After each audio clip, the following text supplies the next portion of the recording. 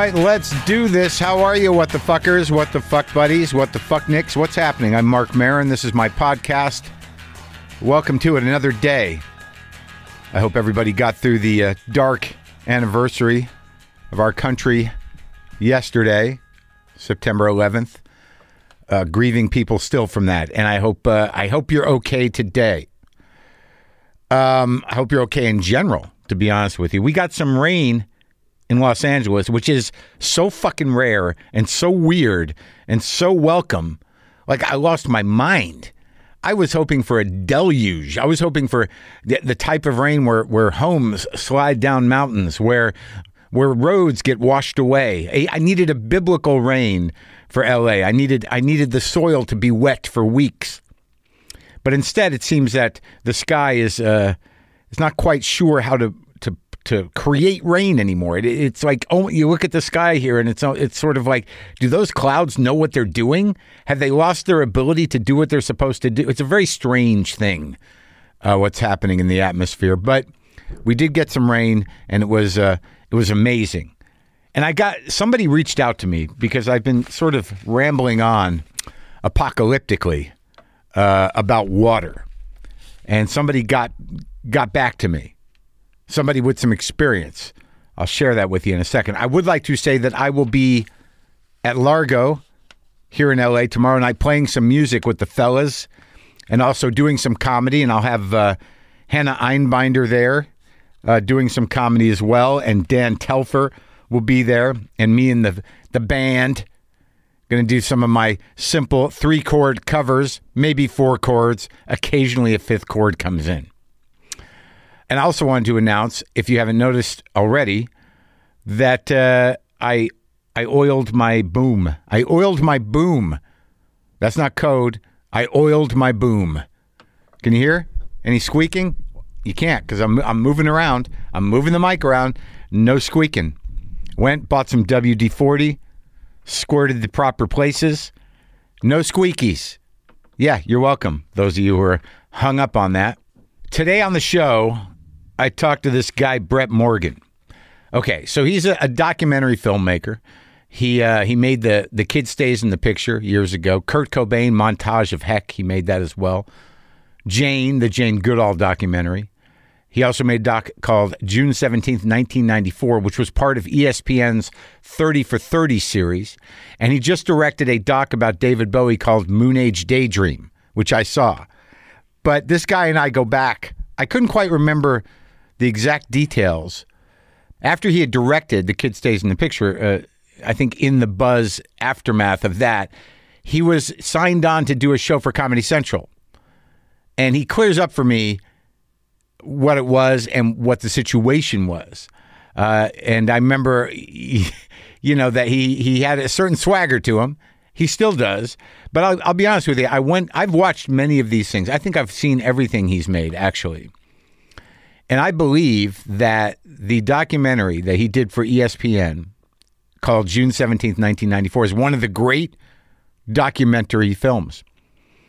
It was kind of a brilliant conceit given the assignment. I will talk to him about that. I'll talk to him about this David Bowie movie, which is a bit challenging and a bit interesting. It's a long piece of work, and it's all footage of Bowie talking. Most of it is, I believe, his words. There's other things in it. There's a lot of montages of things he's done, bits and pieces. There's bits and pieces of things that moved him to do things. And it's interesting the choices this guy made.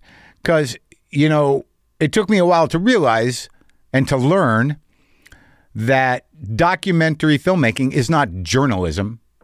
It's a director's genre. The director has a point of view and presents whatever he wants to present out of the facts that he's pulling from. There's a broad context, and it's interesting what any director will sort of provoke in you with the way he's put together the facts or his interpretation of the facts. And it was challenging a little bit, the Bowie movie. It was pretty spectacular. The family was on board. The estate was on board, so they got to use music. I think it's going to be some sort of a big IMAX experience, which is great. Bowie's great.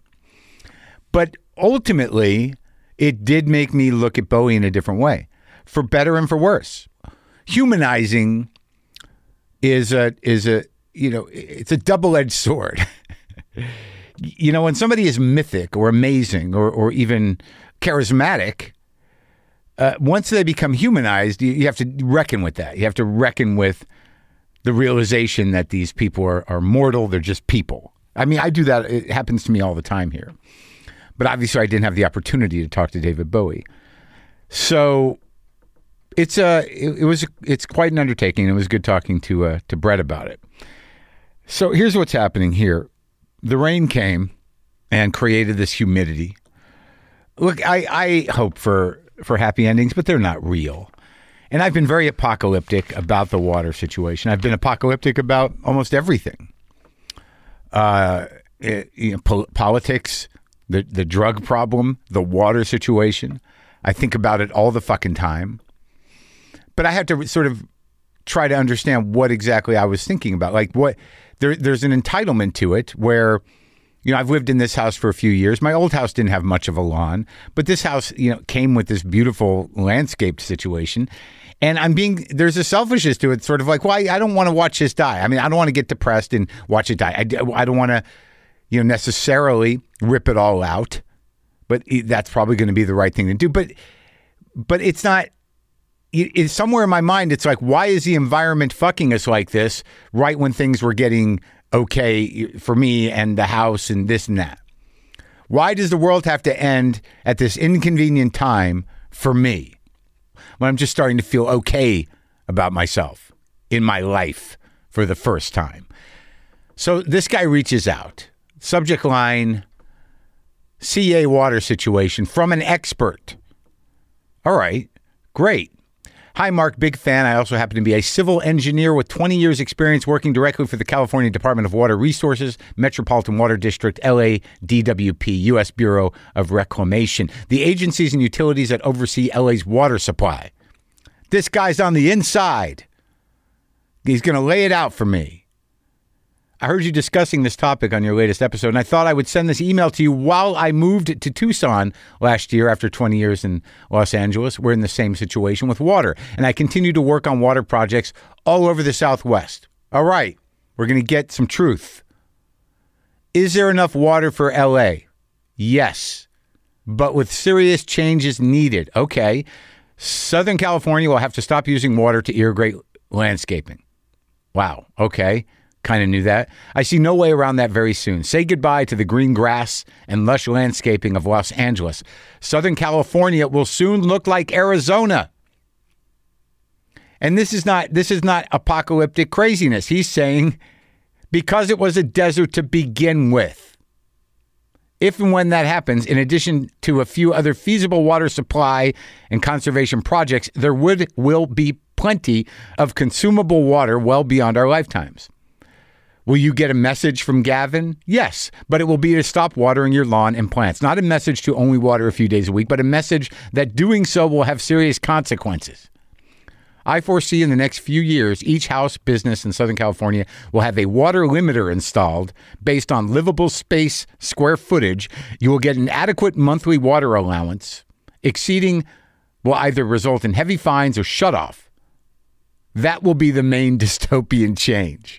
Okay, so then he says, the main thing to worry about, as always, the people that don't care about the situation and those that peddle fear instead of solutions. Now, I think he was speaking to me. I'm going to take that personally. Sleep a little easier knowing there are plenty of smart people like myself, hopefully, that are working on sound science-based solutions. Scott.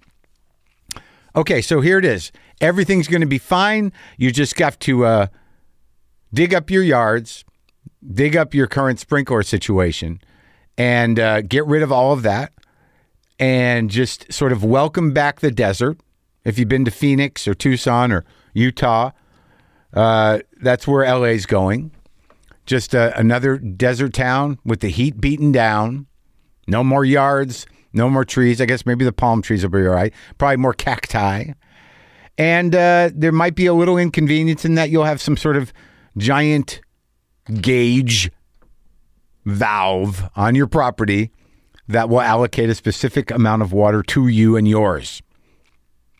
And if you don't honor what it says, you will be fined or have to learn to live without water.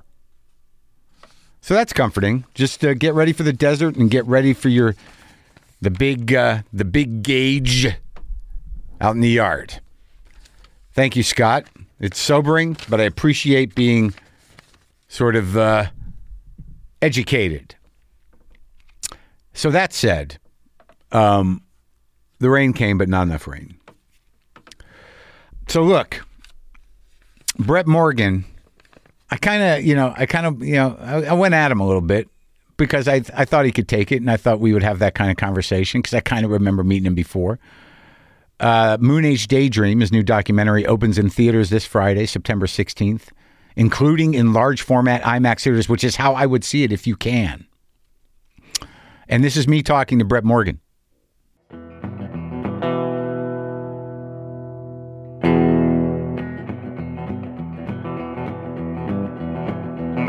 You see, I was just talking about that with my producer about these sanctioned docs that are pretty common in music. And, I've watched the ZZ Top one. I watched the Lynyrd Skynyrd one. And I watched the Clapton one. That one, that almost was... I mean, Clapton's was the best out of all of the sanctioned docs because he sort of owns his own shit. But the other ones are just, it's like it's just a commercial or something, or it's a racing of time or vision. It's a marketing tool. Yeah, that's all, yeah. When Mick hired me to do Crossfire Hurricane, it was 2011, and he said he wanted to do something for the 50th anniversary, but what he didn't tell me was they were planning to tour in November of that year. And so ultimately I was making a promotional product. I just didn't know. It makes sense because they're basically marketing tools, advertisements for the product, the band. Yeah. I've been very lucky on Montage of Heck and on Moonage Daydream. The executors gave me final cut, and that's a huge risk because you're putting the whole brand. If you think of it as a brand, right? Well, they do certainly. Duncan does. I did a movie about Bowie that he wouldn't sign off on. I had nothing to do with the movie. I just played an A&R guy. But and I've talked to Duncan before, but they're very protective of that estate. Yeah, they get. In my situation with Moonage, it was the opposite. Where once I acquired the rights, the executor said, David's not here to approve the film. Right. It's never going to be David Bowie on David Bowie. It needs to be Brett Morgen on David Bowie. And you need to embrace that. So from the very beginning, it was one artist's interpretation of another, and with no strings attached, and full access to anything in the archive. Cobain's executive, David Burns, gave me the same permission. And I remember when I had the first cut, I called him up and I said, I'm ready to show you the film. And he said, am I going to like it? And I was like, well, you're not going to sell any T-shirts. Yeah. So it depends on what you're looking for. But I think in both cases, they were looking for something authentic. Right. And they rolled the dice, that it would work out okay. Well, yeah, I mean, and also, I mean, those two documentaries which you did both of, are very different approaches to that type of film. I mean, they're different. I could see the seeds of what realizing the Bowie doc became in the Cobain doc. I have tried to make each film in my career like a theme park ride of the subject. Sure. So they're not really documentaries that are Cobain probably more so than the other ones. Yeah. But they're all designed to kind of personify the subject. They're meant to be the active experiences. So Bowie is not a film about David Bowie. It's a film that's designed to sort of be Bowie. It's the experience of Bowie. From your point of view. clearly. Yeah. What's interesting about that, but wait, before we embark on the full discussion. What would have been interesting if I did it from your point of view? Sure. Or, I mean, there is no way, obviously, yeah, your point of view, but there's no, I had this conversation with Barbara Kopel, about the notion of journalism when it comes to documentary, and she was like, that doesn't exist, and that's not our responsibility. Yeah, I'm not a journalist. Yeah. But like it was my misconception at the time, where just because I don't know what's wrong with my old timey head, that somehow or another there was some that was the motivating force. But I know that's not true, because we're raised in a generation that trusted Walter Cronkite, and right? Trusted the newspapers, and documentarians were extension of that. So when we were growing up, documentarians were journalists. That's all that, for the most part. I mean, there were exceptions, but that was generally how it was thought. And I think I've been doing this for like 25 years, and it's definitely still a part of I think it's still. There's still an onus. Sure. It's still an onus that when people are going to a non-fiction film, that it's somehow fact-based, information-based. But like now, given even the work of, it's just a nature of, even when I talk to my producer about studying photography, that they, in order to establish photography as an art form, they had to break it into two schools of thought, which were documentarians and artists. And I guess also with film, when you look at using reality or pieces of it, you deal with movies like, I would say a source for some of the stuff that you were doing is even like Koyaanisqatsi or some of those movies where you do have a montage with layers of music that, is up to you. We have bits and pieces of found footage or footage of this or that to make a point. But I think, when you look at the Cobain doc, that's sort of more traditional, doing in that doc a fairly straight up, talk to the friends kind of doc. Yeah, that's true. Yeah. But before we get into it, though, like I saw Doug Herzog at the screening last night, and I asked him because like, didn't we do a thing for was it for Comedy Central? We did a pilot in 2003, I want to say, right, for Comedy Central called Confessing It. Right. Based on Eating It. Yes, with Patton Oswalt, Patrice O'Neill. I mean, it's an amazing cast. Bob Schimmel too, right? Bob Schimmel. Yeah. Moon Unit Zappa was on it. Me? You were on it? Yeah. But all I remember is a couch. You were on a couch, on a set that at Sony Studios in New York. Yeah. Yeah. But the premise was, tell the story, and you were going to do the magic animation thing, right? Yeah, I didn't want to animate it. That's why it never got pushed forward. I thought the stories were so good that they didn't need to be animated. And then they didn't want it? No, see, I get there was the Comedy Central wanted it to be your stories animated, and we'd drift off in the animation, but I couldn't take my eyes off the storytellers. Right, sure. I didn't see there was any reason to do that. Yeah. And I thought it would be really kind of shitty and gimmicky. So it didn't get. So that was it. That was it. So I remember that. I remember the stage. I remember big red couch. Yep. And I remember seeing Schimmel, and I remember people around. There was no audience, so no. There was an audience. We did one day without an audience, and then we brought an audience in, and I flipped the script. So I had you on a white cyc, and then I flipped it to like I had another setup that looked like that was designed like Lenny.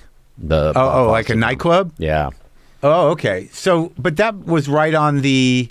What was that? That was you coming out of the success of the Kid Stays in the Picture. Yes, yeah. Which employed the sort of like the exciting zooming into still photographs and three-dimensionalizing them. Yeah, photo animation. Yeah, photo animation. That was the big thing, and basically that doc, because of the weird, almost underground popularity of the audiobook. Yeah, which was being passed around. It was just, I remember it was on tape, and it was something that you could buy, but people were passing it around like, you can't get this shit. It was like maybe three or four cassettes of him talking. Yeah. And it was like Satan. He was like Satan talking.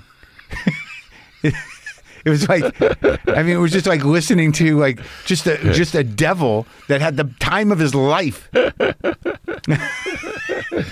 Have you heard Patton's impersonation? Yeah, I remember him doing it back in the day. He did a bit on it. No. He did okay. Bob, but that film, speaking of what we were talking about, what we were speaking with earlier, the first line of that film is there are three sides to every story. Yeah. Your side, my side, and the truth. Known as lying, memories serve each differently or something like that. That was, for me, a massive political bomb onto the documentary, this idea of documentary as truth. Right. That was my kind of TNA. Like, there is no objectivity, so the only truth can be subjective. So embrace that, wrap yourself around that, and you're at least achieving possibly, not an objective truth, but I think something that's more truthful to Bob, to revealing the character that's being depicted. And that was something he said in his book. Yeah. And was that the reason that you say, like, was that what made you say, I'm doing this guy? No, I wanted to do Bob because I wanted to make a documentary comedy, and it's really hard when you're making a documentary, unless you're doing it on a comedian, to create, think about it, like in the history of documentary, there's like Hands on a Hard Body, American Movie. Yeah. I mean, there's a real handful of like comedies. And I'm not even sure American Movie, set out to be that. But it's really funny. Oh, no, it's great. It's great. But like, ultimately it's rooted in a profound sadness and delusion. As most comedy usually is. Yeah, true. The sadness being the point of view of the person, and the delusion to think that they can make it as a comic. But okay, so I do remember you did use that footage of him playing a lunatic. Yeah. Of his brief acting career. Yeah. To pretty good use. Yeah, that was and the photos in that were. We sold that film before we made it to Focus Features, the company that became Focus Features. So it was a documentary that was designed to go into movie theaters. And so we felt we had to do something different, not just talking head and what have you.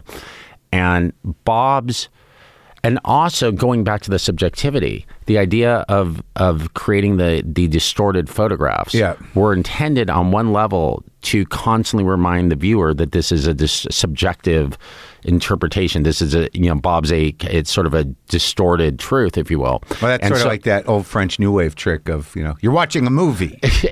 Yeah, it was a Brechtian technique to pull you out of it. And yet at the same time, it serves to be seductive and sublime.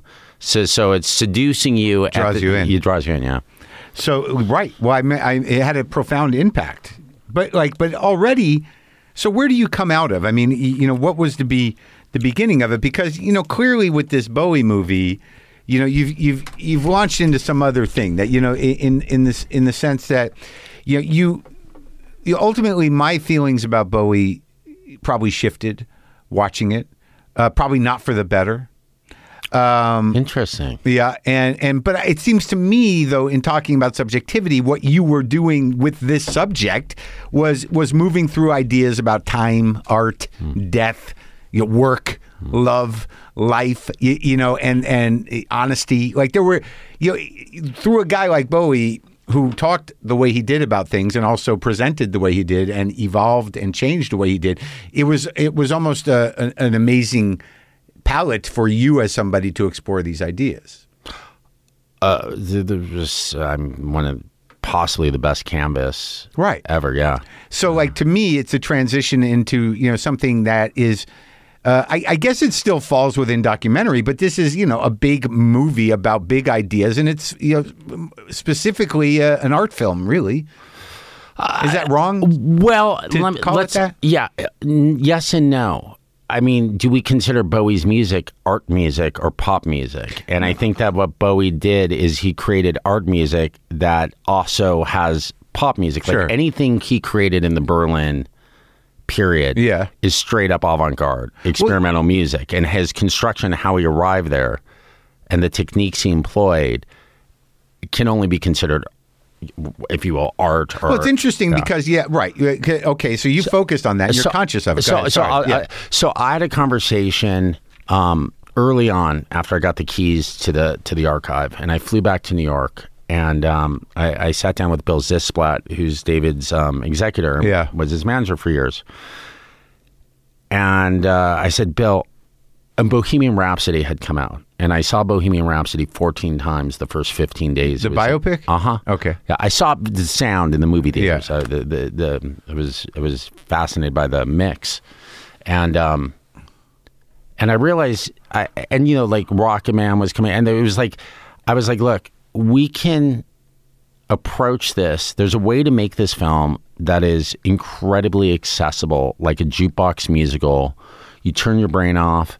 You just sing the songs. We walk the audience through the A through Z of Bowie's career, make it very digestible and straightforward, and we'll probably gross a significant number for a nonfiction film. Sure. Or we design and package it like Bowie, which is a little more challenging, a little more engagement, but a little more experimental. And Bill looked at me and was like, well, that's your problem. Yeah. And I can't imagine that they're really concerned about making money. Right. So what I realized, and that shortly thereafter, was the way to make the most pop or accessible David Bowie film, if we believe that David Bowie's music can be pop or accessible, is to sort of mirror Bowie. And so the Bohemian Rhapsody version for Bowie is hopefully Moonage Daydream, which is... that's interesting. Which is... a Bowie film should not be A through Z Wikipedia. That doesn't get you anywhere. Or Bowie being played by anybody. Well, you had that. Yeah. Well, no, I saw that happen right in front of me. It's difficult, but oddly, Johnny Flynn did not do a bad job. No. Bowie is ridiculous. Yeah. And certainly at that point in his career, it was almost embarrassing. And I didn't really know that. When I started doing that movie, I thought hey, look, no shit's gonna fall on me. He's the guy, right? But when I looked at what he was drawing from research-wise, it's ridiculous. And even in watching your movie, look, I stopped with him, but with Bowie, probably at Scary Monsters, and that came out in high school. And I might have, when I was in high school, and that might have, and I might have checked back in around Let's Dance, and I did see him at Foxborough, Stadium on the Let's Dance tour, but I was so far away it didn't have an impact. But when I was a kid, I was in it, and I had tutelage from an avant-garde musician in the town I grew up in terms of what Eno meant, what Hassel meant, what Fred Frith meant, what that world meant, and the residents and this and that, in coming into what became that Berlin period and understanding some of that. But ultimately, I'm still thinking, I just saw the film last night, your movie, and what it's doing in my brain around Bowie as an artist is surprising to me. People who know things, if you have your own, you know a little bit about Bowie. A lot about Bowie. Well, no, I probably middle. Okay. Yeah. You bring that to the film. Sure. And you fill in the blanks. Yeah. Ultimately, what happens in the movie for me is that, this guy... and it happened a bit with the Cobain one too, is that, whatever you're doing, that, you're in the way that you humanize these guys, what you're up against is, the myth versus, the sort of weird, fragile egos that they are, and also the sort of half-baked people that they are. With Cobain, it's very hard, even in the shadow of the music and whatever the fuck his life is, not to think that guy was kind of a dick who did not take responsibility for his personal issues and hurt a lot of people because of it. And with Bowie, it's hard not to watch it and go holy shit, this guy was really a shattered kind of nebulous person that probably couldn't function at all if he didn't have music. That, by the time he leaves LA for Berlin, it seems to me from all the footage, and you can put it together yourself if you're a fan by watching that stuff, is that he must have almost killed himself. through exhaustion, overwork, drugs, whatever the fuck it was. By the time he gets to Berlin, he had to have almost died, in my mind. Does that track for you? I think he was 85 pounds when he left. Yeah. So, by the time he gets to Berlin, he's got no choice but to regroup somehow and to approach it honestly and take that risk of sort of like, well, if I'm an artist, we're going to have to figure this out, because whatever that clown show I've been doing for however many records, is not who I am, and I can't continue it because it almost killed me.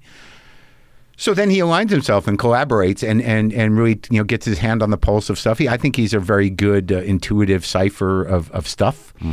But it seemed to me that seeing him talking in those pieces of footage about Berlin was about as honest as I ever imagined him capable of being. My take on Bowie from the interviews, which is how I was able to access him, was for the most part that he was incredibly present and not shilling, sometimes deflecting, not wanting to get But personal. No matter what, in any manifestation, he was present because he liked to be jarring too. This was my single greatest takeaway of David. Yeah. Was that he viewed each moment as an opportunity for an exchange, for growth. Yeah. And where really was illuminated was in the 80s when he started, there was a shift between his interviews with rock journalists in the 70s who were pretty knowledgeable and knew his reference points. And then he gets into the mid to late 80s and suddenly he's being interviewed by Entertainment Tonight. And I would see the pre-roll, before the cameras are rolling, and David is engaging with them. And he never condescended. He never looked down. He would talk to them about books he just read and trying to share stuff. And it was like, I was kind of in awe. I was like, why is he even talking to this person? They haven't done their work. I don't. And that's where I just kind of honed in that it was like every moment. He made every moment mattered, and it was most illuminated by seeing him with these really dodgy reporters and seeing how he was there. But he would, when he was touring Berlin, the character, people like to refer to characters with David. Yeah. In the movie, I don't talk about characters other than Ziggy. Someone asked me the other day what my favorite character was, and I said, well, I don't know if this is an official character, but I like the Professor. The Professor was the character, if you will, when he was promoting Heroes in the mid-70s, who was a great intellect, who loved talking about chaos and fragmentation, and Nietzsche and everyone, and Einstein and Freud breaking down the fabrics of art. And like he got off, and this is while he's trying to sell Heroes. Right. And he said something there probably more poignantly than he did later at other points in his life, but he talks about being a sort of cultural anthropologist and putting a timestamp on the moment. He's not a futurist. Right. And what I started to recognize was that Bowie, and again, I think people tend to think he's a futurist. Like there's this interview where he's talking about the internet that gets like put on social media every 3 weeks. Right.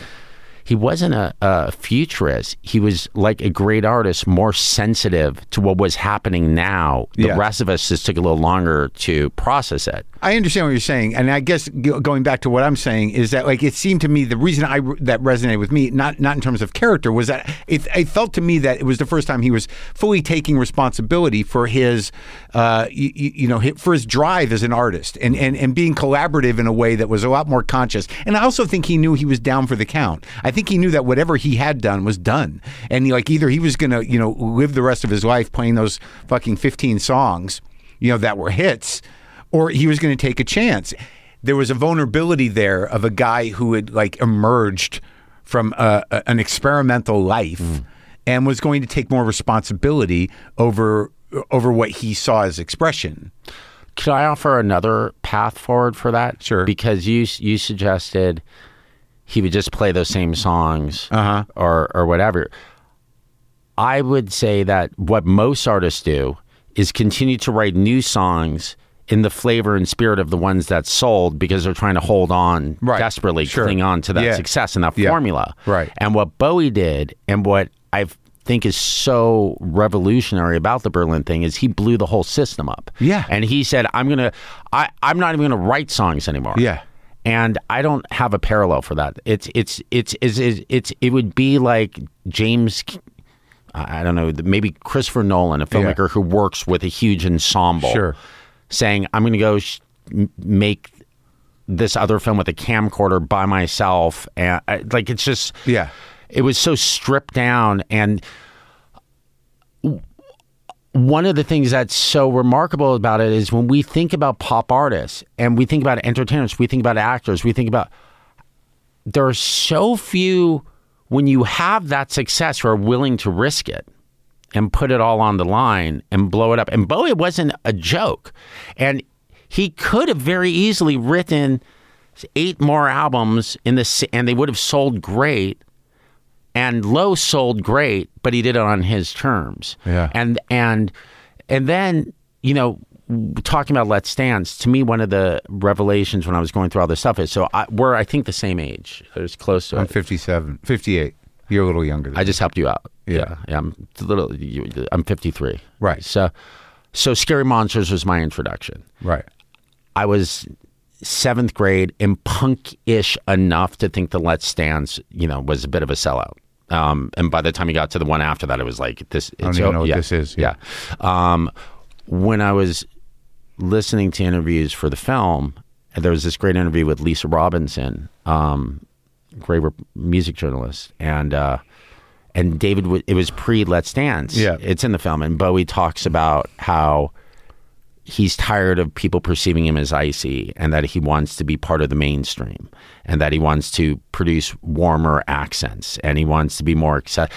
And so imagine this, Mark, 15 years into his career, where most artists are like retiring or playing the heritage circuit. He actually says, as a social experiment, now I'd like to try pop stardom. Yeah.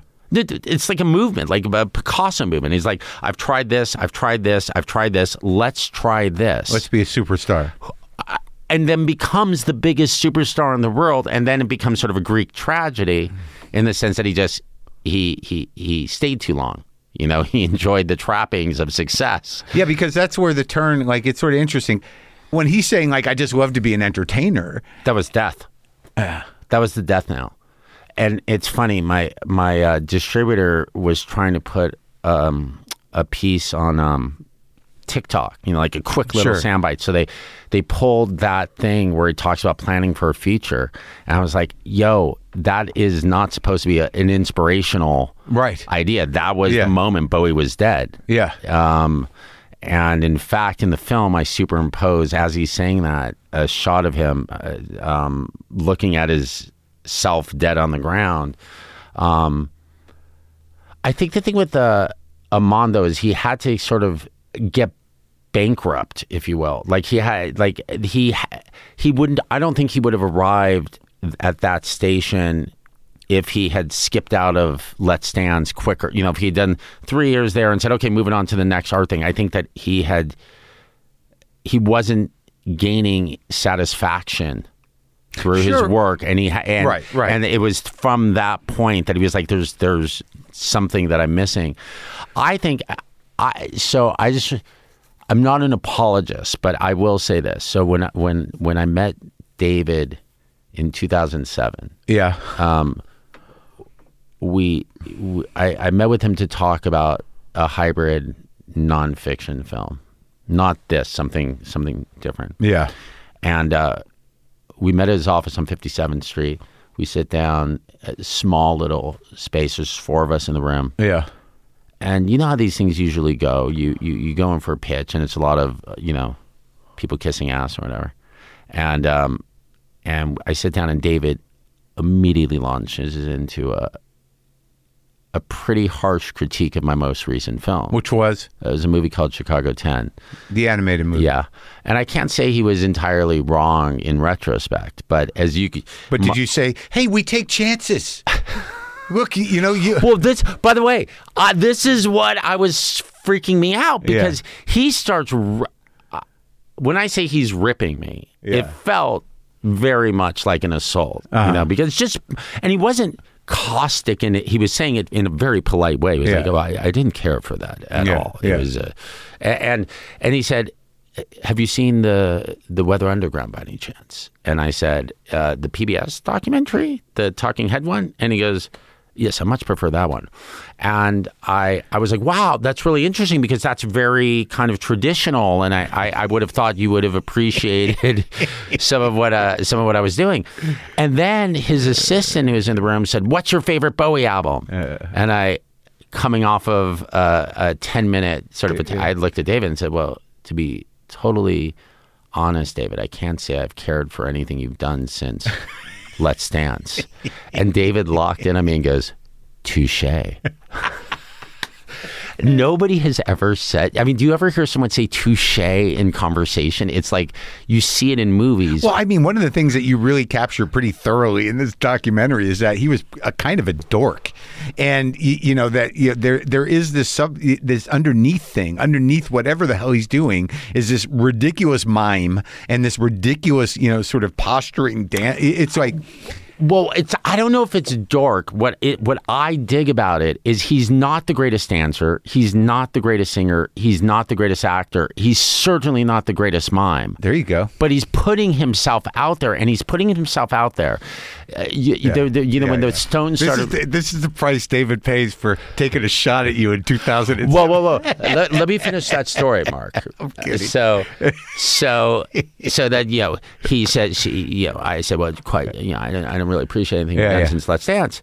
I hadn't heard anything he had done since Let's Dance. I was just being a bit of a dick. And David passes. In 2016. I received the assignment to work on this film.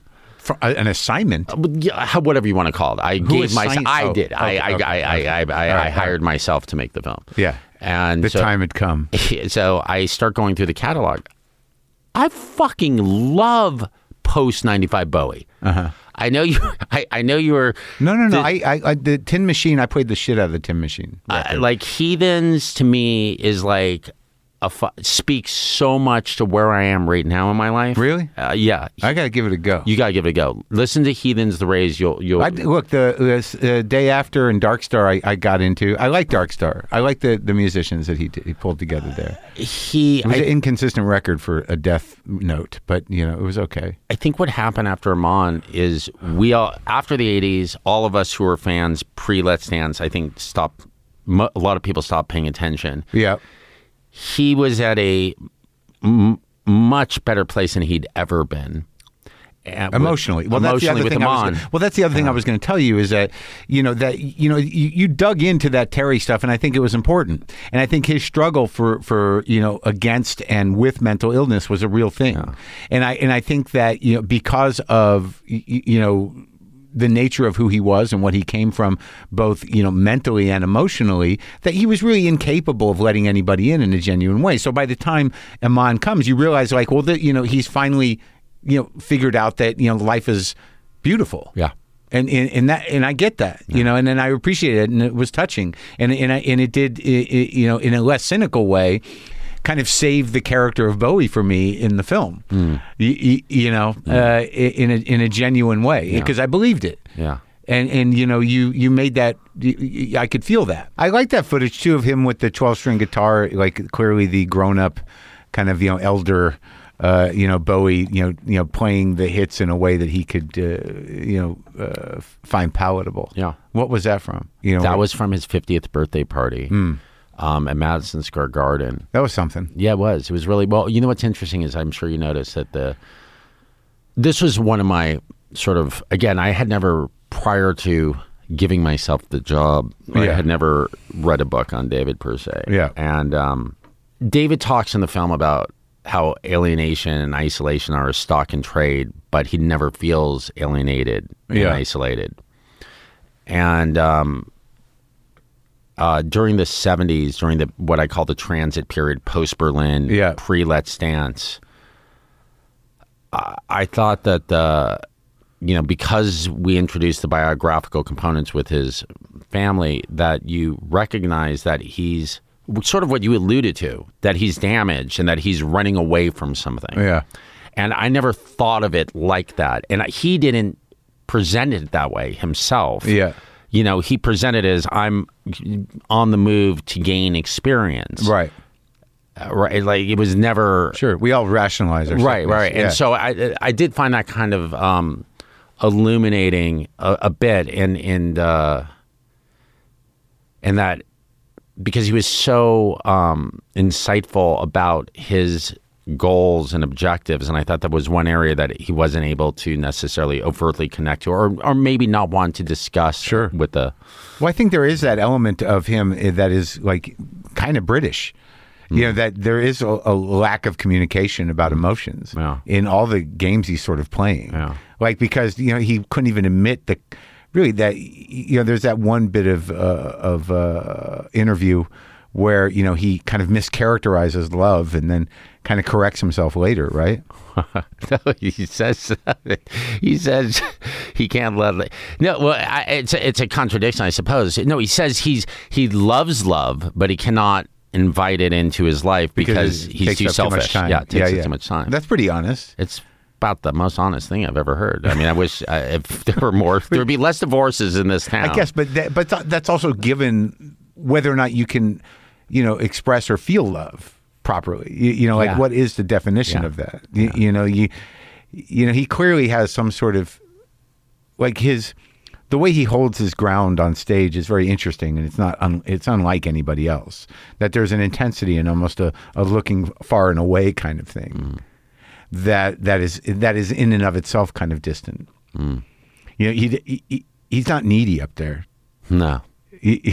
No. I mean, especially if you saw the 95 Nine Inch Nails tour. Well, you had a piece of that, right? Was that what I had a little bit of Hello Spaceboy, but that tour was where he went on stage and he only did 3 hit songs, and he did them in versions that you can't even tell what they are for the most part, and was pretty much Was that playing, Reeves on guitar? Yeah, Reeves on guitar. And by the end of those shows, there were half-empty arenas because people were there to see Nine Inch Nails. Who went on before him? Yeah. Wow. And he wasn't changing it up. Like, he could have changed the set list halfway into that tour, but like... Fuck you. Yeah. It's kind of fucking awesome. Yeah. Well, let's go back now, because like I think we've kind of like explored that, in terms of like, I like the way that the one thing that keep coming up that I kept trying to wrap my brain around, because of the nature of how he died and knowing he was going to die, and not everyone else knowing he was going to die, and kind of writing this record in the last record in the shadow of his own death was kind of like great. And you want to kind of put a bunch of magical thinking onto that, and you want to bring Crowley back into it, and symbols and everything else. There was some sort of through line about life. I don't know. There was a way he was looking at death or moving towards it that seemed to make it part of a continuum, not so much on a spiritual level, but maybe that I find provocative. And I'm not putting my finger on it right now. Do you know what I'm talking about? Yeah, I mean, the theme is transience through the whole film. It is transience, yeah. And at the end, his last, the last thing he says is something along the lines of, does it matter? Like, why, if we're gonna fry out, why should we even invest in this thing? And he says, you do it just to do it, just to carry on. But I mean, given that this movie is all about, you're moving towards his death, and that becomes sort of this nebulous event that is going to happen, and the theme of transience and everything. I mean, what did you like learn from why were it's all about death? So in January 5th, 2017, I was directing a pilot for Marvel, and I left the studio at ABC and went to go moderate a screening at the Silent Film Theater. And of what? Of the movie Tower, an animated documentary. And I had a massive heart attack. In your car? No, in the movie theater. Oh my God. And fortunately, we were 3 minutes from Cedars. I flatlined in the ER and was then put in a coma for a week. It was my son's birthday. Yeah. And my daughter's born on David's birthday. So I was in a coma on her birthday year to the day David died. And I was 47 and I didn't have a heart attack by accident. I had a heart attack because my life was totally out of control. I smoked, I ate like shit, I didn't exercise, I was workaholic, worked 7 days a week, totally stressed out, no balance in my life. Yeah. And when I started to, recover, I began the research into Bowie. And so and when you have an incident like this, right? I had three preteen kids. Yeah. And you ask yourself, so if I die, what's the message? What was the purpose of my life? And I was like, oh, my kids used to give me these Father's Day cards. They would say, Dad, thanks for showing me the great work ethic. Yeah. And like, no irony. Yeah. And I was like, what's the message of my life? That you work hard and you die at 47. Right. Yeah. And it was from that vantage point that I started ingesting Bowie and started the Bowie research. So the idea of it being the film that it is, at that point, I'm just setting out to make this kind of entertaining sort of David Bowie immersive experience. Yes. But you needed answers. But suddenly I realized through Bowie there would be this opportunity to provide a roadmap for my children, a sort of blueprint for how to live, a balanced and fulfilled life. And that's kind of the messaging of the film. Bowie wasn't gaining knowledge for Nirvana. There was something that he was trying to drive towards. It was just improving the day to day. Right. And that's that to me is really wonderful sort of lesson that we don't really, going back to other music docs, you don't go to a music doc for religion or for to improve your own. No, no, that's true. But you go. Sadly, I think most people go for nostalgia. They go to have a illustrated Wikipedia of which is fine, which is not a bad thing. But like ultimately, if it's good, even if it's more kind of sordid and hacky, you do see something you didn't see before. I while I was working on Bowie, which was it was like a 7-year odyssey. I saw the Bee Gees film, the HBO Bee Gees doc, and I teared up. Yeah. And I was like, wow, this is really good.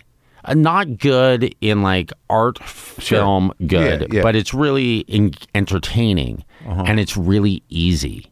And I was like, kind of, why am I making it so difficult for myself? The Bee Gees film is the Bohemian Rhapsody when I sat down with the estate and said we can do one of two ways. Well, I get it, but the reason that you do it the way you do it is because you have a formidable creative ego, and the only way is that what it's called?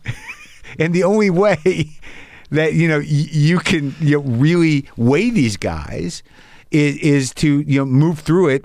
With your own tone and creating you're not, whatever you're serving the Bowie thing is that you have feelings about Bowie and they mesh with your feelings, and some of them are good or some of them are bad. No. But if you honestly honor your own voice in this and your own point of view in this, you are equal to Bowie in the presentation of Bowie. Well, in this instance on the film, where it's a collaboration. But you're making choices about how to depict this guy's life. Absolutely. No, it's a collaboration. I don't know why this is going to sound controversial, but all nonfiction is autobiographical. I mean, it's so trite. It's going to be controversial to 9 people. Yeah. There's not going to be a lot of clickbait on that one. Headline. Yeah. But I will say, as someone who creates biographies, Yeah. the moment I was able to kind of recognize and acknowledge that was a moment where I was able to get a lot more out of the work personally and be more direct about what I'm exploring. That must have started because the O.J. doc is a big piece of work. Yeah. That's an important hour. Yeah. Or whatever in terms of, what you were able to do. But also, look, maybe it's just what I'm seeing is that when you look at the other 30 docs or however many were done during that series about sports, yours is clearly the, fuck all you guys. We're going to reel this. We're bringing it all in. I can do what all you guys did in just like a 15 minutes of mine. And I'm going to layer it all the way up to the fucking end of culture. But it's just a question of if you've seen it before, why in the world are you doing it? Right. Like that. So in the 30 for 30, the failure of 30 for 30 is that I thought you were going to have 30 totally different films, that each film would look nothing like the rest. I'll tell you what happened. All respectfully to ESPN, they got my show. They said it's called June 17th, 1994. Yeah. And what did I receive? The same thing I received on The Kid Stays in the Picture. The same thing I received on every film. I got a note from the network saying you need to go put talking head interviews in. Yeah. And I was like, well, I'm not going to do that. You guys can take the film back. But if I put talking head interviews in, it's cookie cutter. Yeah.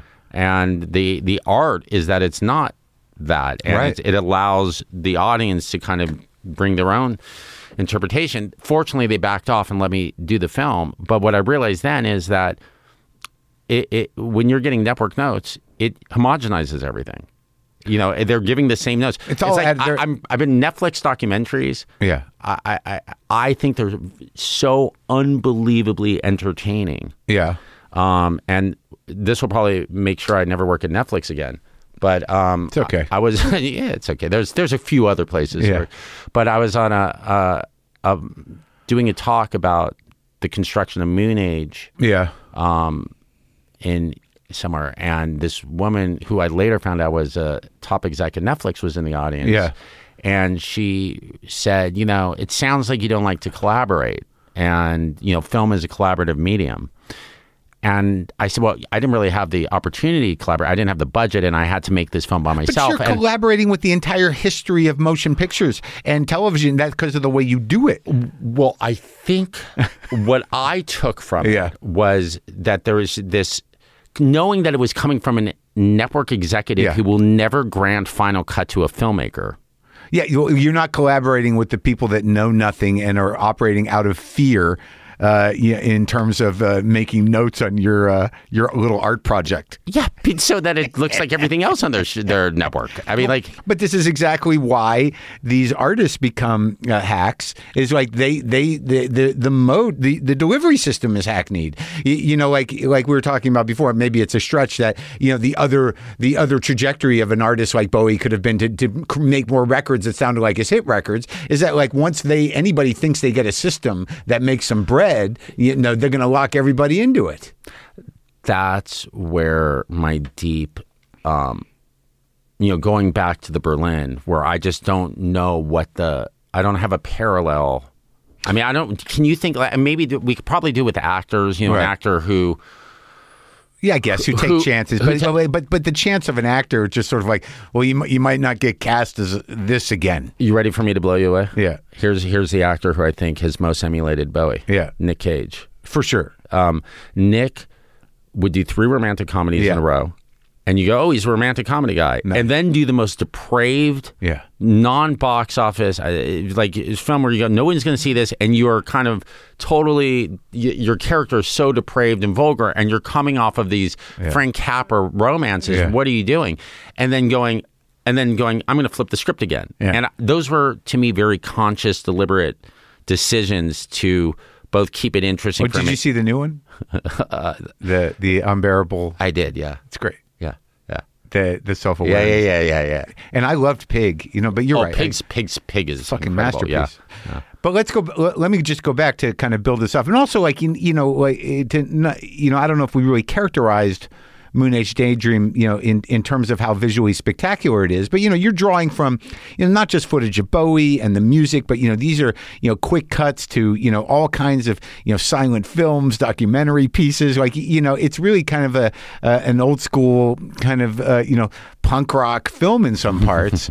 Where you're just you've got this incredible catalog of things that just go bang, and you're not asking why as a viewer, but you're sort of like, okay, this is all part of it. You know what I mean? Yeah. So you're kind of bringing that all in. I can't even imagine what if we were still doing things on film, you would have been just in a room with thousands of strips of film hanging.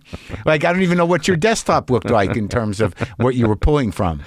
The interesting thing about that is when Bowie was like a cultural passport. I was introduced to Burroughs when I was a teenager through Bowie. Yeah. And I was introduced to German expressionism. You would and it would be, or he would make a reference to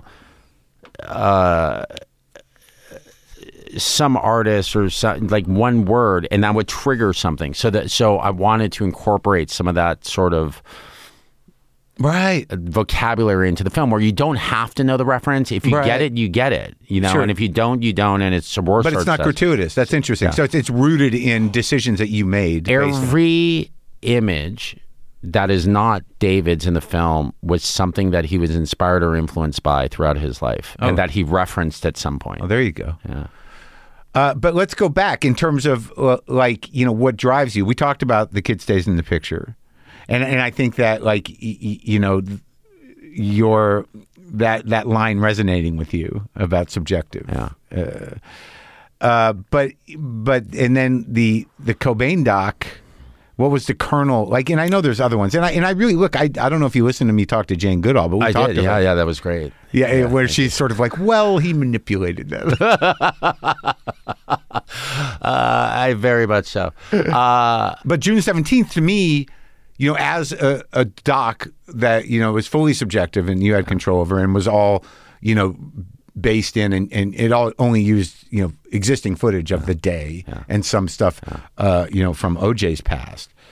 But, what you did by mashing those things together, just what was happening on that day in sports, in the world, and then, all in the shadow of that Bronco, ultimately, was really kind of an interesting document that represents the end of media culture as we know it. Yeah, I mean, it didn't set out that way. Yeah, it just set it out to make a Bruckheimer documentary. Yeah, like I was like, oh, we could do the car chase. Sure, like great. Yeah, but you made a choice that we're only going to use footage of the day. Yes, but we made the choice to only use footage of the day, and made a choice to make a film that would invite the audience to be able to reflect on their own experiences, bring whatever. My films, there's no forced narration, and I'm trying to invite the audience to participate. Through. But I think like by bringing all those things together, by bringing sort of Arnold Palmer's last World Open, that was World Open, and then the Rangers winning. The only time or the second time in history, and then the NBA playoffs. Yeah. Like all this was happening simultaneously, and then like this horrendous story is unfolding. With O.J. And then by the end of the day, no one gives a shit about any of that other stuff. Yeah, and the world changes forever. Yeah, and just all that stuff with people off mic, Costas, and it was back in a time where some of these broadcasters had some humility around things, and were sort of embarrassed in moments where they didn't know how to report something or whether they should or but they were being pushed to follow the blood, and now it's all like that. Yeah, but also this sort of strange. These victories in sports, and you're just even dealing with Rangers fans. It's just like, and I like that about the Bowie movie too. Just this sort of disturbing lingering on teenage fans who were just so. It was only disturbing in the vulnerability of it and how much they put in him, but it's like anybody else. But it shifts when you get to the 80s, and suddenly they become these like as David said at one point in the 80s, he looked out and was like, "Are they here to see me or Phil Collins?" Well, that's his own fucking fault. Because like, you know, there would be no reason at that time where he wouldn't have been on stage with Phil Collins. That's a good way of looking at it. You know, like, you can't pull that shit anymore, dude. You are Phil Collins. You're so true. But like, I do like the even all the stuff around the O.J. thing. But I just thought that was, you know, how they're all sort of different. Because like I've seen, you know, I don't watch a shit ton of docs, but I watch Adam Curtis. I watch his stuff because I think that you know there is something that you guys are taking chances in different ways, but you're out there in the chaos. You know, you're out there on the edge of things, making decisions that are your own and provocative in a way that hasn't been seen in the medium before. I think, again, I'll meet someone, a filmmaker, and when I did Montage Effect, I met this director who said, "Oh, you must have seen my film." Who was that? I don't want to say it. And I said, why would I have seen your film? Yeah. And they said, well, it's considered one of the great rock docs of all time. Yeah, of course. And I was like, well, that's weird. Why would if I see something, this may sound really punkish. Yeah. If I've seen someone do something, then I can't do it. Sure. So I rather not see it. So I because that, to me, the joy and excitement is trying to be a pioneer and find find a different way. And you know, when we were cutting Montage of Heck, I walked into the edit room, and my editor was not my editor. Yeah. I always think when someone says, I always think of when Mick Jagger got punched by Charlie Watts for calling him my drummer. And I walked in, he had his hands over he had a book in front of him and he had his hands over on his head. And I said, "What's wrong, man?" And he said, "Oh man, I'm reading about this chapter where Kurt, heard Nirvana on the radio for the first time. I'm just so bummed we don't have the footage." And I was like, "Why?" And he was like, "Well, because it's like the first time." I was like, "But we're not making that film. Like, that's the most cliched scene in like rock and roll history. Like, if we had that footage, I wouldn't even use it. It's like, what's that have to do with the story we're telling?" And then I said, "You know, Kevin, that which when we have footage for something, it's almost like depressing because we just."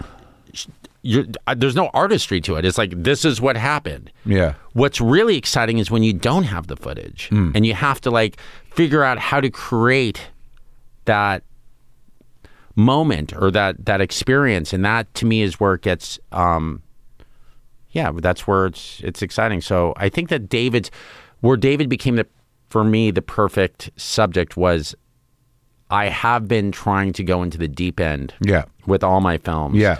This one more so than anyone I've done, which really pushed me into an area that where I'm not comfortable, which is it's not a rigorous narrative. Right. Yeah, because you do a lot of time travel. But also, you know, you can sort of justify that. It's like, you know, it's a cut-up trip, man, you know?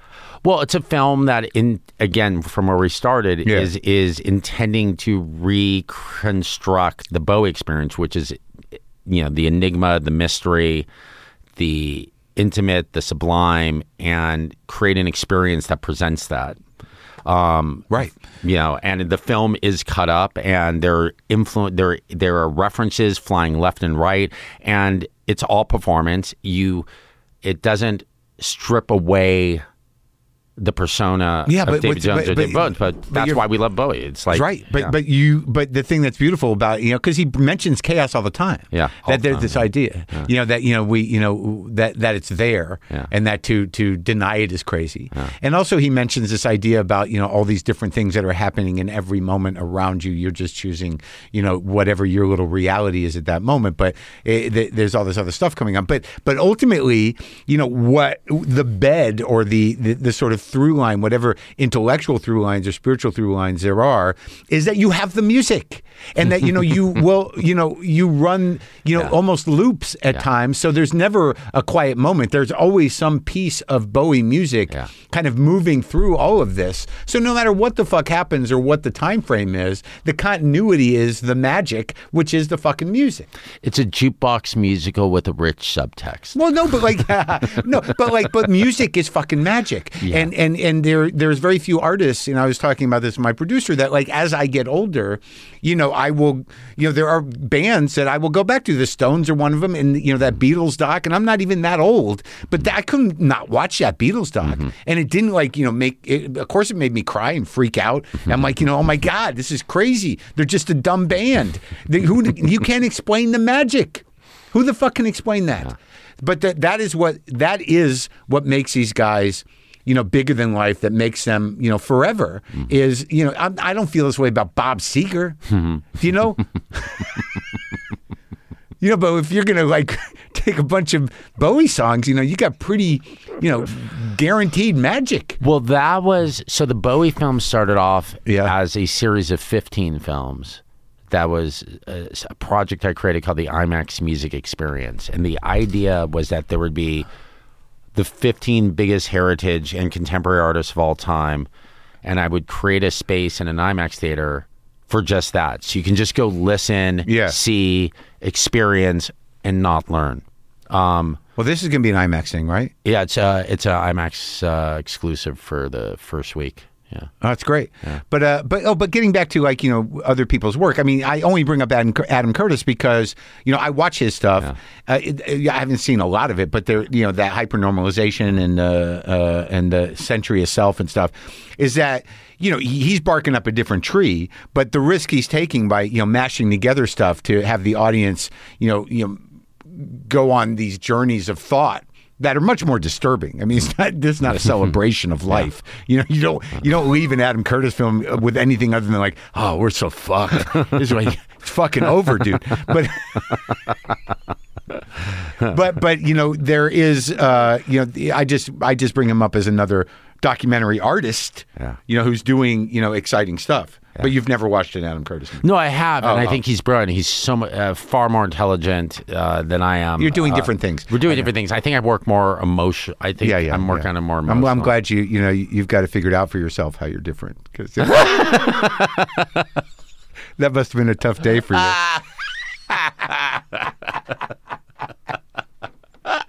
That day must have started with fuck. God damn it. Oh, you're fine. Fuck.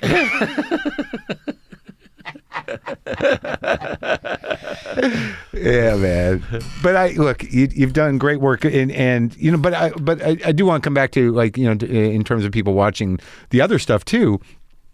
That to go find that the O.J. one, June 17, 1994, because it's just right there on Hulu. And the Kurt Cobain one's on HBO Max, and it's easy to watch. Yeah. But you can definitely I can see you striving in that Kurt Cobain one with some of that the extra the stuff outside of the narrative, the visual stuff, and it has to do with music, right? Well, here's what Montage was for me. Yeah. It was about our generation. It was about the latchkey kid generation. It was very specific to.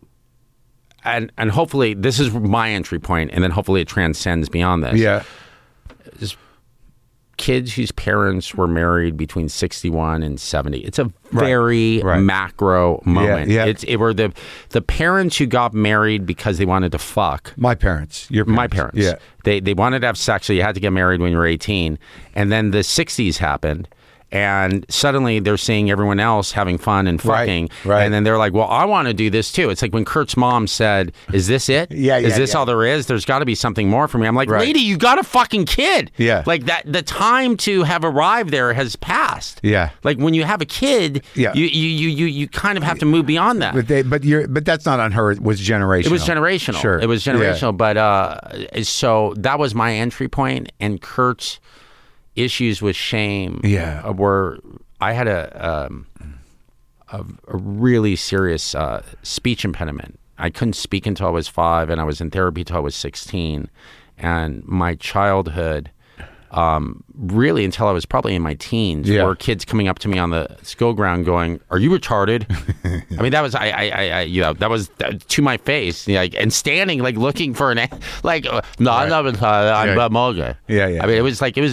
Yeah. So hard to stay strong. Yeah, it was. Well, you do what you need to do, but there is some sensitive. I have some of those. Well, we all do, and I think Well, yeah, I mean, right, and I remembered seeing it the first time, but I didn't remember the whole movie until I watched it again. But I do remember the animated story of him, needing to get his first sexual experience out of the way and returning to the house of the mentally ill person. Now, do you remember? Did you see it recently? I just watched it, most of it. I'm almost done. We watched most of it. Okay. What do you? What did you think that was?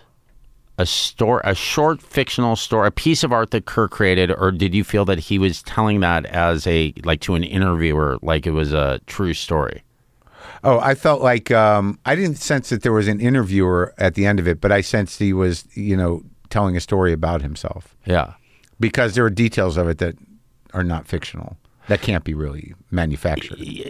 What was interesting, that story became really controversial, and there was Buzz Osborne on the the Melvins came out and blasted the film because of it and said, "Oh, that story's bullshit. If it had happened, I would have known." And I was like, I remember being really confused because I was like, I thought it was really obvious that was a short fictional story that he wrote and then recorded because of his cadence. He's not talking to someone; he's using voices, and he's reading a story, right? And it's a piece of short fiction, so it's based on things. I have an idea of what it was based on. It's no different than a Cobain song. It's So you're saying it's not a real story? I animated it in part to make it very clear that it's not factual. And in fact, there's a little, I mean, it's very subtle, but there's a part at the end of that story where Kurt said, "I lay down on the railroad tracks, put 2 bricks on me, and waited for the train to come." Right. As he's saying that, you don't see that. You see Kurt sitting up on the thing, watching the train go by, very deliberately. To distance his narration. Why do you think it's a fictional story? I think, like I don't think of it any different than Cobain's music. I think that it has truths. That's why it's fantastic. It's filled with truths. Are they historical truths? Did these things really happen? Did he sleep with that, as he calls a retarded girl? Or is that a metaphor for something else? Right? Like it's not. I believe it's. And I that story. What was really interesting was he wrote it in his journal, and then he recorded it. Yeah. And it was recorded on a tape he did with a lot of other poems and short stories. Okay. That one had a lot of what appeared to be biographical components. Yeah. But there was some stuff mixed in there as well that weren't necessarily directly biographical.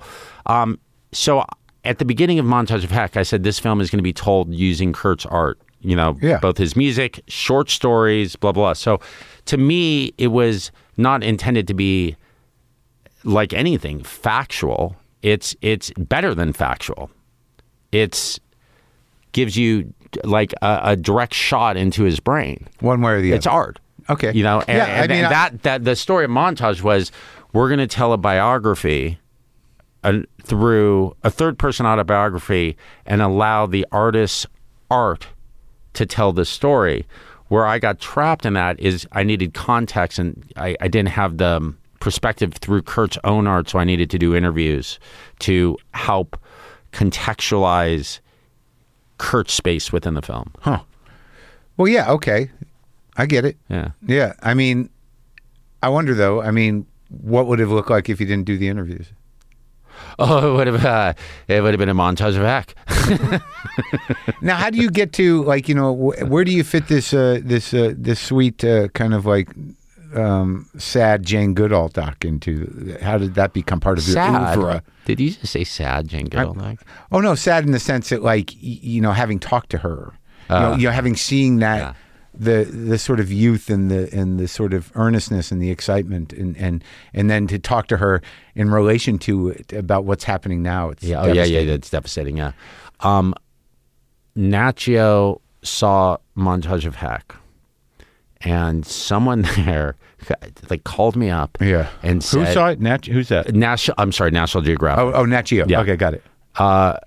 This is the true story of that film. So supposedly the Murdochs, when they still owned National Geographic, wanted to do a rebranding. At that point, at 2014, it had become a pretty dodgy reality, unscripted series, and they kind of lost their identity a bit. And so, Nat Geo did. Yeah. Okay. Yeah. So there was this sort of directive to go back and sort of rebrand, as this sort of adventurer, explorer's place. Jane's their iconic story. I think I might have asked them since then, but I get a call from my agent and said, National Geographic wants to talk to you about Jane Goodall. Yeah. I said, what? I said, I don't know anything about science. Haven't I seen that film a million times? I have no interest. I mean, like the first, and I was like, this is fucking weird. Why would they call the guy who did Montage of Heck to do? So I do a call with them, and all it takes is one person.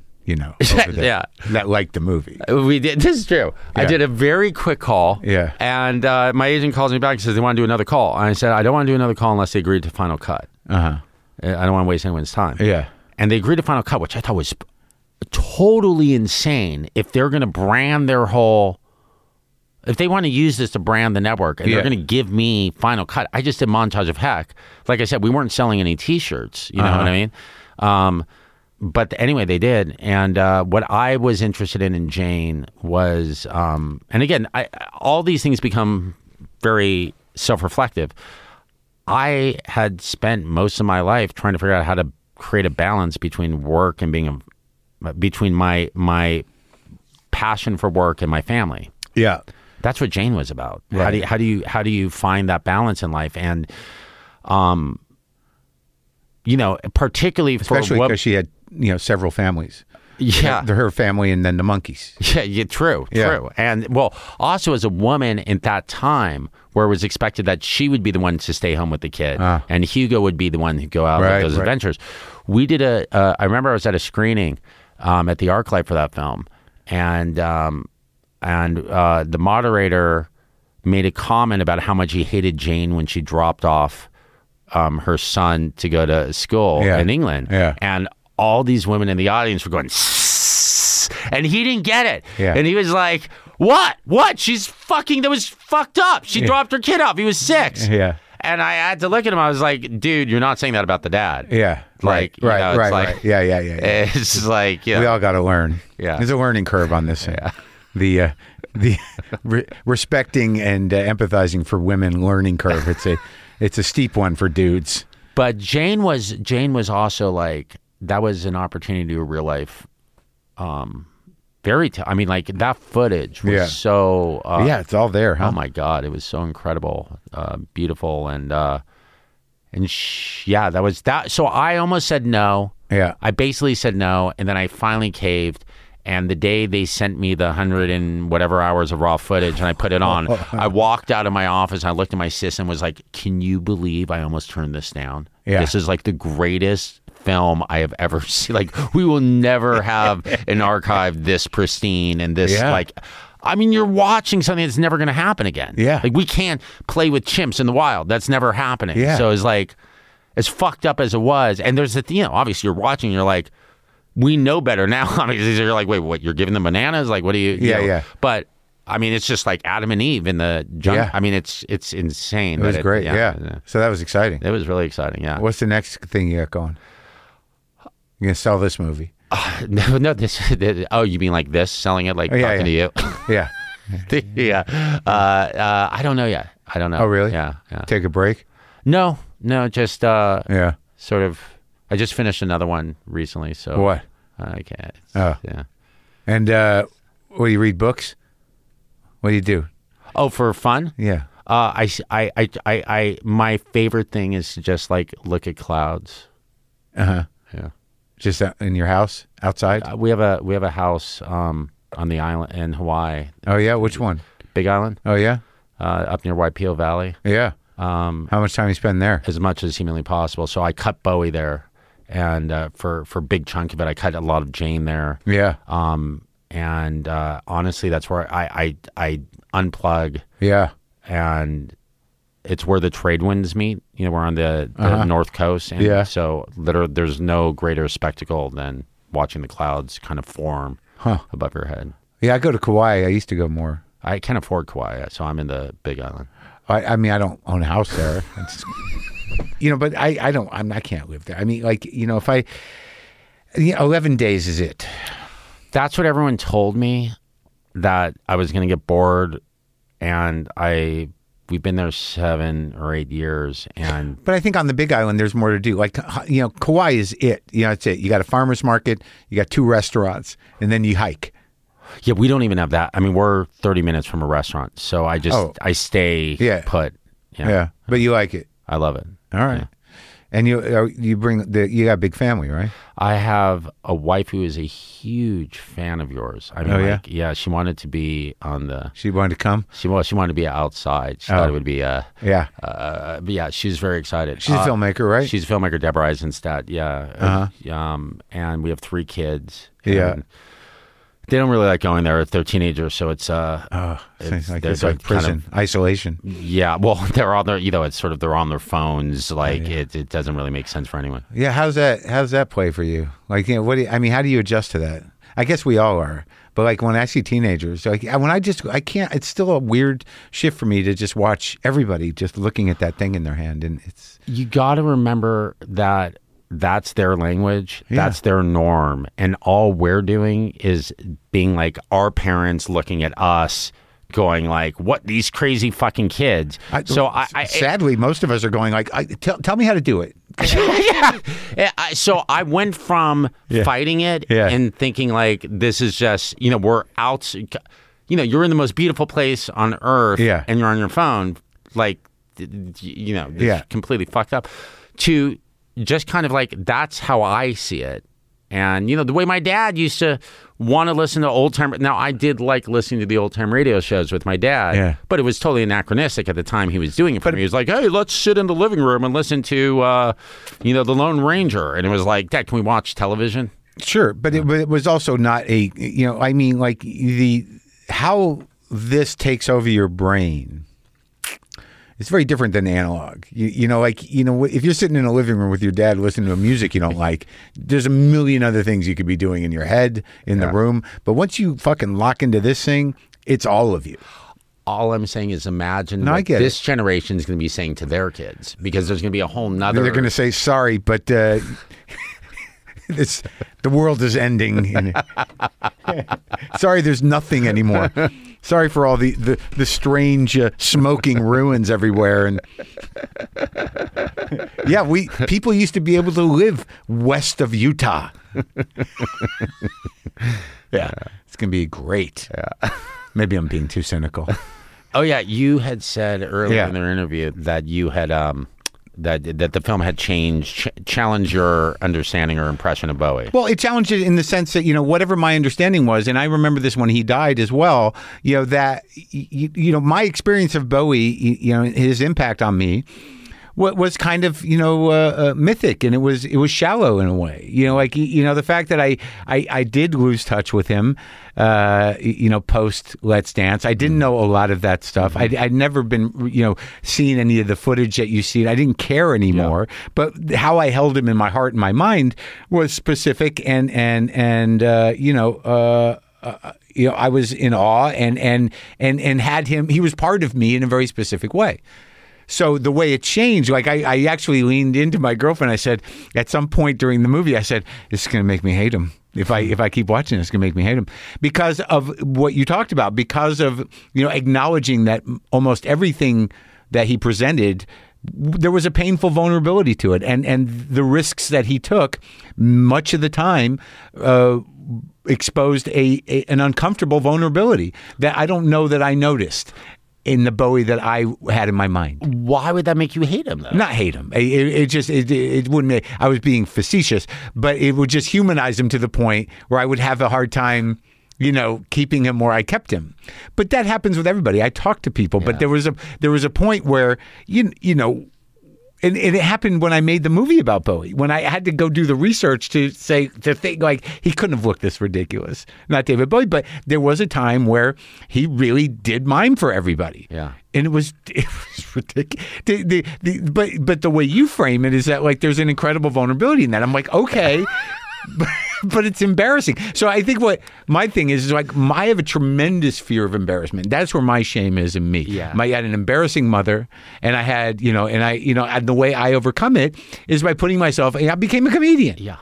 As Harry Shearer says, you do comedy to try to control why people laugh at you. Mm-hmm. So.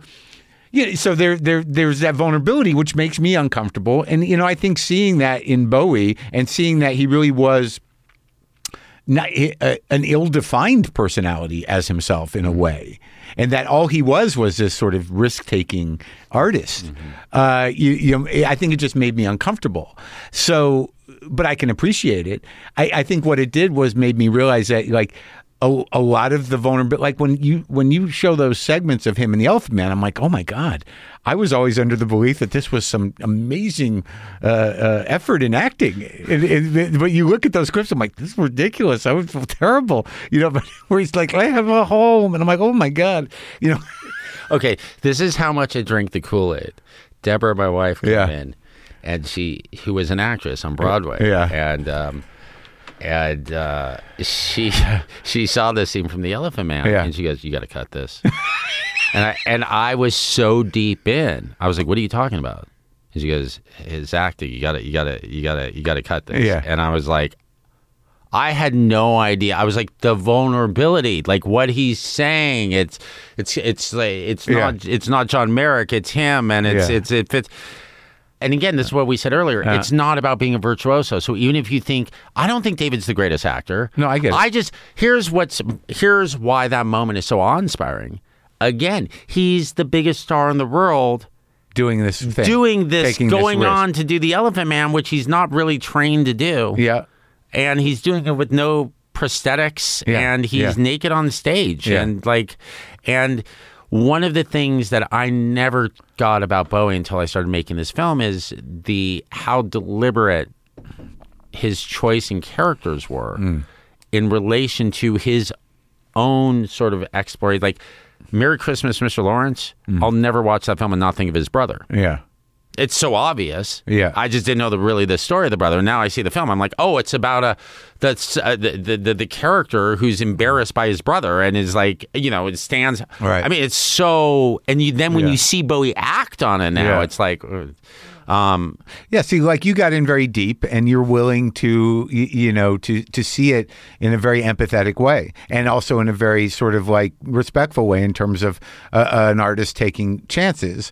Even failing. But the thing is that like, ultimately outside of the arc of his career, I don't know that anyone sees those things as failures. So they were always sort of presented as like, this guy's, doing it. Yeah. So I think for me, to get back to the shift in my understanding of him is like just that little bit of, like I always thought like, Bowie nailed The Elephant Man. And like, you had this like, 1 minute piece, and I'm like, he did not nail it. Good talking to you, man. Thanks, Marc.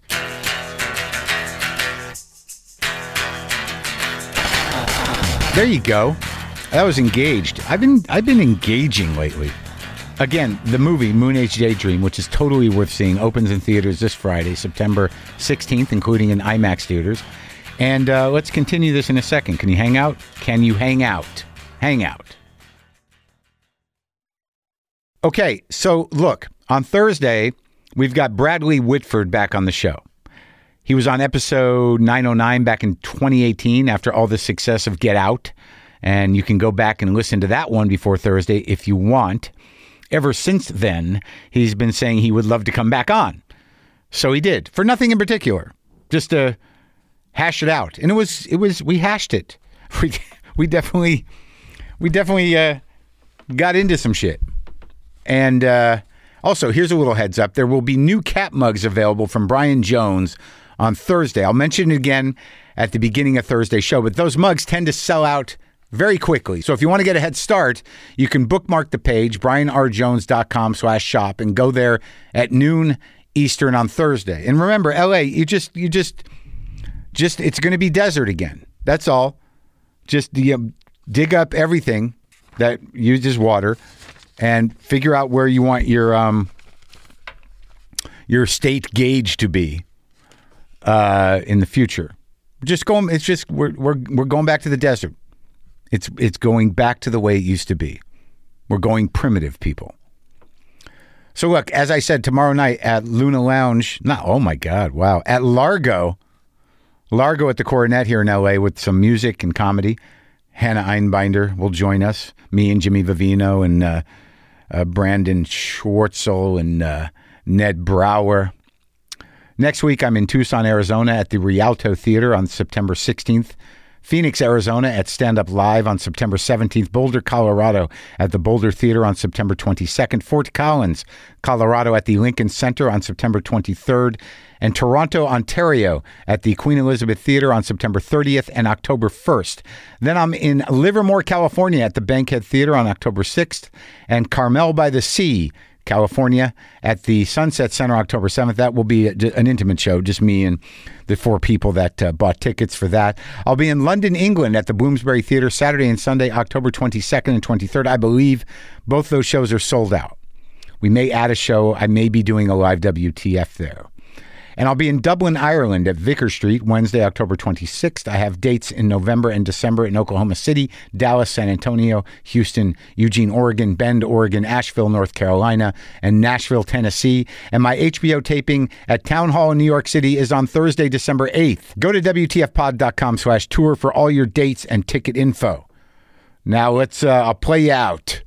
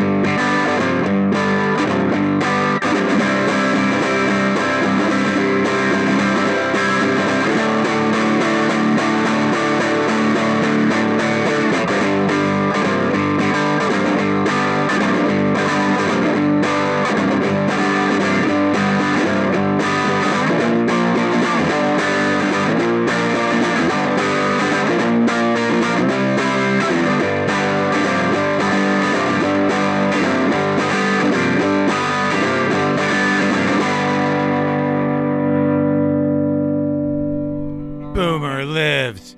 Monkey in the Fonda. Cat angels everywhere.